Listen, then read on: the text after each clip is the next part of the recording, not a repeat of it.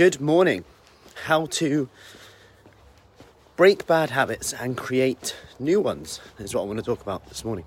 So over the next 3 to 5 minutes, just going to talk a bit about what we discussed yesterday in one of the Q&As. So we're talking, it's week 2 of the comfort eating program that we're going for at the moment, which if you want more information about our food freedom program, just comment below with food freedom as we will be going over that. Morning, Josh.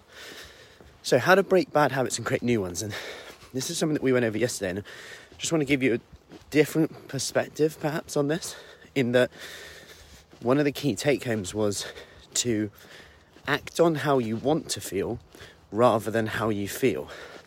Act on how you want to feel rather than how you feel. And we started talking about this in terms of evening snacking, comfort eating,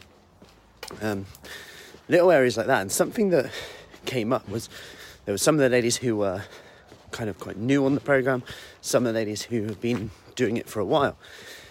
And it's interesting because quite often when you've done something for a while and got results, you might have lost weight before, let me know if you have, and then we kind of lose motivation or we self-sabotage because we get to we get to a certain point where we're like, oh, I've lost it now. And that's because we've moved away from pain, because the pain is often what gets us started. Pain or fear. Pain of not being able to wear certain clothes, not being able to move as freely as I'd like. Pain with joints, achiness, tiredness, whatever. Like things like that can often get us to move and do something about it. But as soon as that goes away, let's say we put our diabetes in remission, we lose some weight. When that pain goes away, there's potential for us to go back to the old way of thinking, way of doing.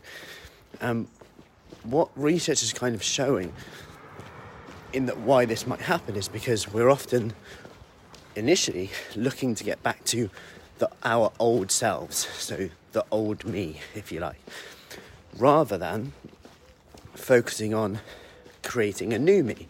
And this sounds a bit woo-woo-y, but if you were to just actually think about 3 months from now, in fact, let's go 4 months from now, it's the 27th of December, how do you want to look then? How do you want to feel then? What do you want to feel when you wake up?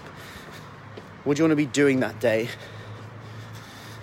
And I say this because it's a real powerful question. I was talking about it with someone yesterday and they were like, I want to wake up bouncy with energy. I want to be wanting to exercise.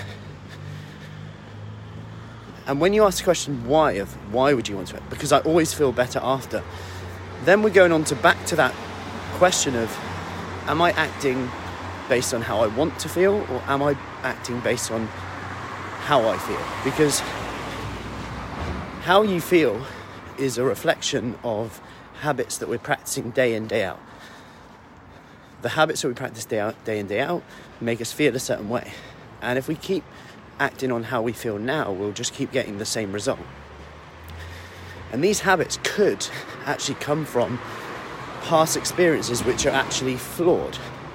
You've only got to look at when people give evidence in crimes, for example, they don't allow you to really give it over a certain length of time without kind of questioning its validity, because we forget things.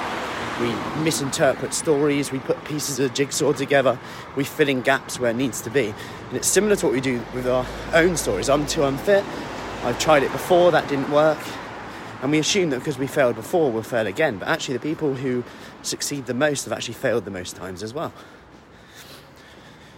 So, I hope that helps this morning. Little one for you to write down today. Act based on how you want to feel rather than how you feel. Have a lovely Friday, and I'll see you soon. Take care.